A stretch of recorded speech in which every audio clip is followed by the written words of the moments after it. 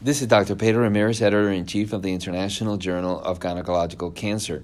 Today I have the great pleasure of sitting down with Dr. Rob Soslow, who is a professor at Weill Cornell Medicine, and he's also attending pathologist at Memorial Sloan Kettering Cancer Center. Welcome, Rob. Thanks so much for the opportunity. Today we're going to discuss a topic that I think is of great relevance to both pathologists and gynecologic oncologists, and this is the three-tier classification of cervical adenocarcinoma. Can you tell us a little bit about how we came to this classification and the relevance of this classification? Of course. It's been known, particularly among gynecologic pathologists, for 20 to 30 years that there are enormous difficulties and therefore really notable disparities in opinions regarding the differentiation of extensive adenocarcinoma in situ and superficially invasive endocervical adenocarcinoma. Furthermore, it has also been the opinion of pathologists, but particularly Dr. Elvio Silva, that the FIGO staging guidelines for microscopically detected endocervical adenocarcinomas led to inappropriate treatment, or let's say over-treatment, of a rather large number of patients with early stage disease. And it was really these two factors that drove the interest in finding a classification that adequately represented minimally invasive endocervical adenocarcinoma on one end and the prevention of unnecessarily radical therapy for patients at the other end of the spectrum.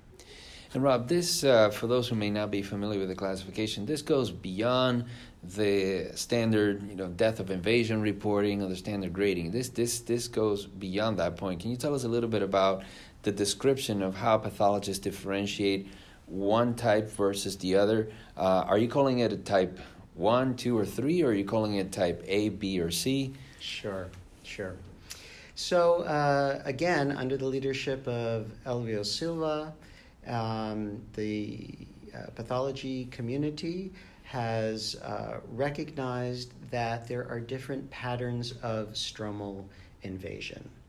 Elvio was particularly interested in evaluating different patterns of invasion and how they correlate with the coexistence of lymph node metastasis. It was his idea that evaluating different patterns of cervical stromal invasion might be more powerful than existing FIGO schemes, which, as we all know, account for depth of invasion and horizontal spread of the tumor.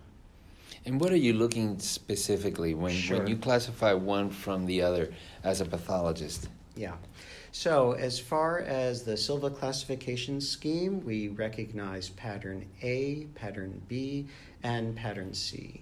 The other, I think, really powerful aspect of this classification, again, which contrasts with that of FIGO, is that the classification not only looks at patterns of stromal invasion, but also recognizes the prognostic importance of lymphovascular invasion.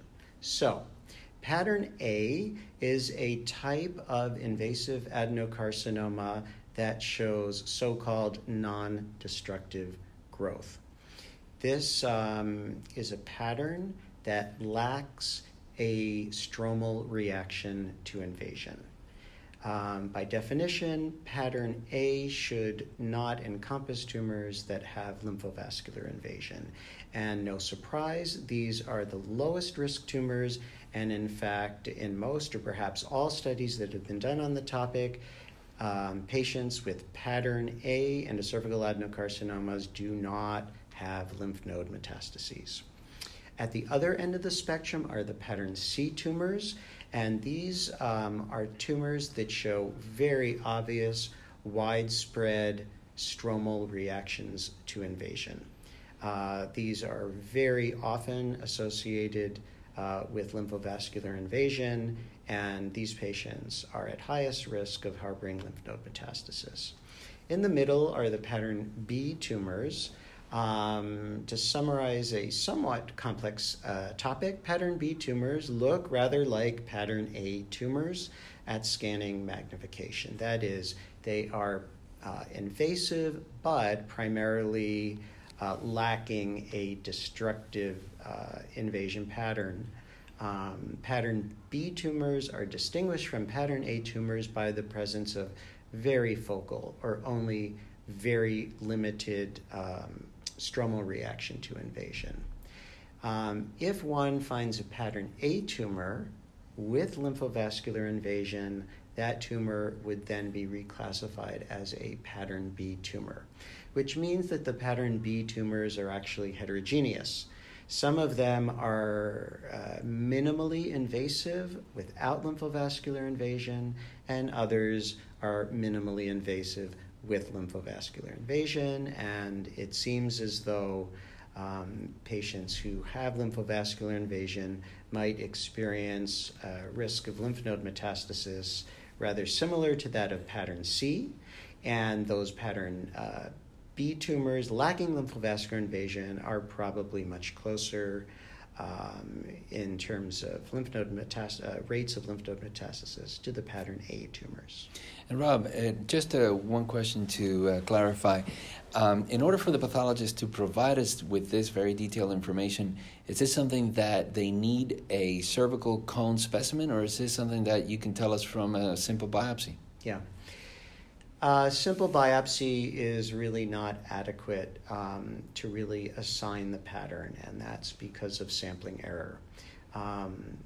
For example, to distinguish between a pattern A and a pattern B tumor, we would need to evaluate an excision, any kind of excision specimen with negative margins, so that the pathologist has as much material as possible to evaluate for even the focal presence of destructive stromal invasion or the focal presence of lymphovascular invasion, which obviously features very importantly in the classification scheme.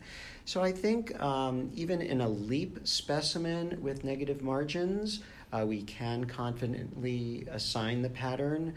Certainly in cones and hysterectomies and trachelectomies, the pattern classification is easily performed.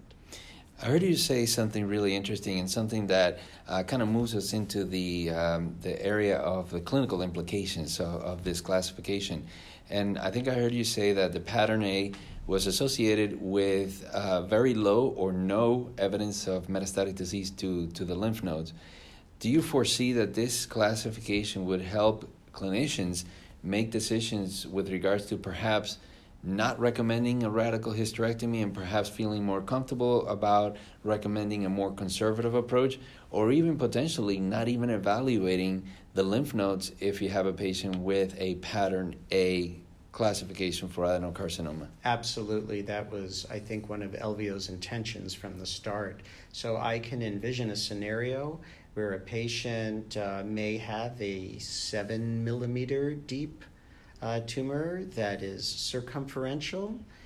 If evaluated in a cold knife cone with negative margins, no evidence of destructive stromal invasion, no lymphovascular invasion, a tumor that would otherwise be considered FIGO stage 1B1. If it's pattern A, we now have very good data to suggest that that patient has little or no risk of lymph node metastasis.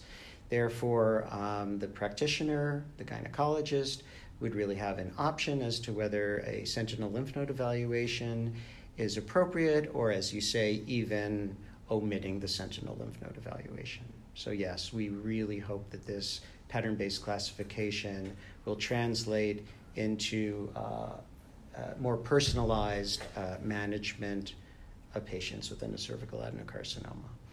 And then just one question with regards to some curiosity.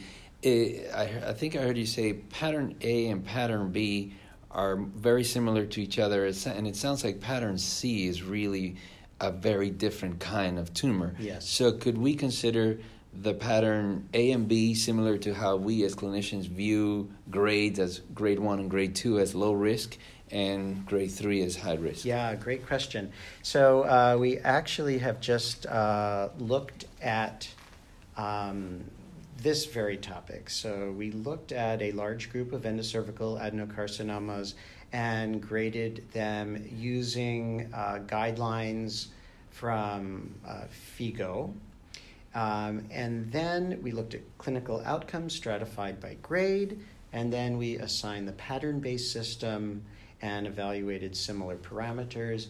And we found that histological grading itself has little or no clinical relevance in HPV-associated adenocarcinomas of the cervix, and rather the pattern-based system had much more powerful discriminatory power. So yes, I agree with you that if we were to translate the pattern-based system into a grading system, I would assign the pattern A tumors and the pattern B tumors lacking lymphovascular invasion.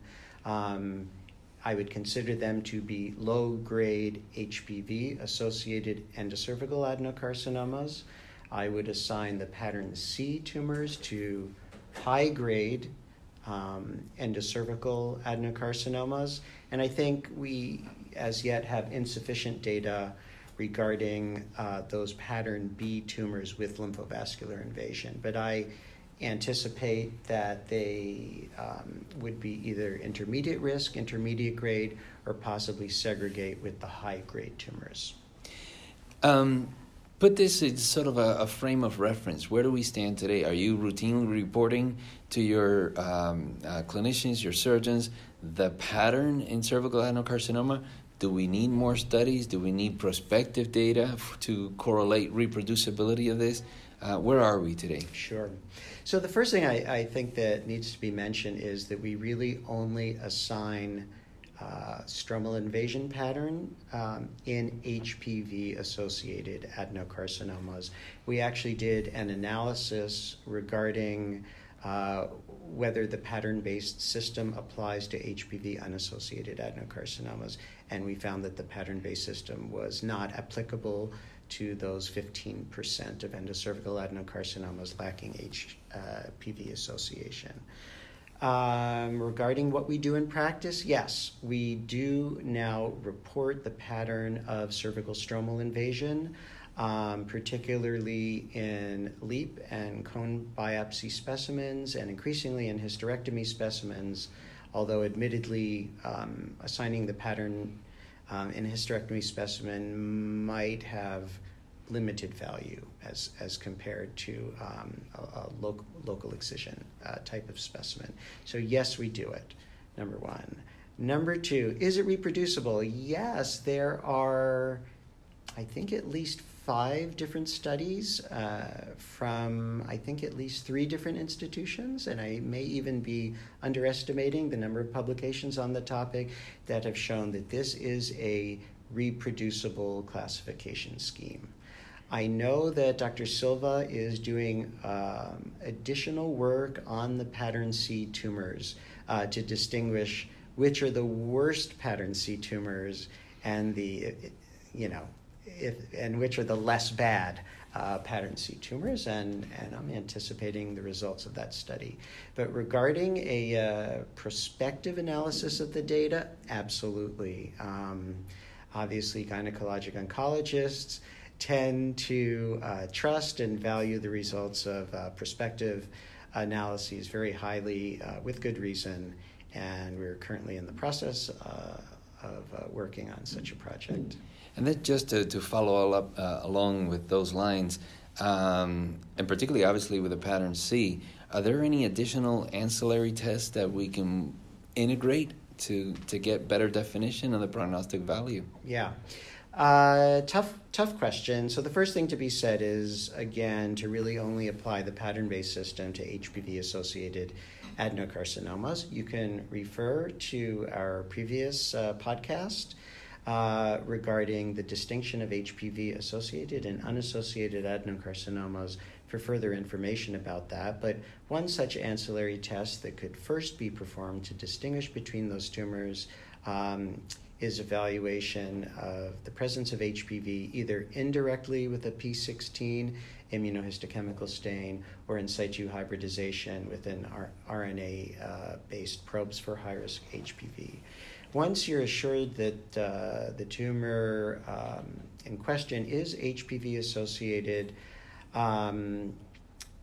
obviously there's quite a bit of interest in finding ancillary tests that would help support classification in problematic cases. Perhaps even in excision specimens with positive margins where it's by definition impossible to assign a pattern with confidence. So that I'm aware of one paper, I think again from the Sunnybrook and women's team, that have looked at the genomic signature of endocervical adenocarcinoma stratified by stromal invasion patterns, and there are significant differences. So I can anticipate a time where we could make use of some of this data, particularly in diagnostically problematic cases, and perhaps even in a small biopsy specimen. Well, Rob, this has been incredibly informative. Any closing remarks you want to make? Well, I would encourage, first of all, the pathologists in the audience to familiarize themselves with this pattern-based classification system. I would encourage those pathologists also to engage in a discussion with the gynecologic oncologists or even with their community gynecologists, really to educate them about the benefits of the system, particularly in the way it outperforms both the historical FIGO staging scheme and even the newly proposed FIGO staging scheme for endocervical adenocarcinomas. And then, of course, I would love our clinical colleagues to be aware of the significance of the findings from these studies, and also hopefully to adapt different treatment modalities that are aligned with the pattern-based system. Well, Rob, thank you so much. I want to thank you for sharing your expertise with us, with our audience. I want to also thank you for being a member of the editorial board of the International Journal. This is Dr. Pedro Ramirez, editor-in-chief of the International Journal of Gynecological Cancer.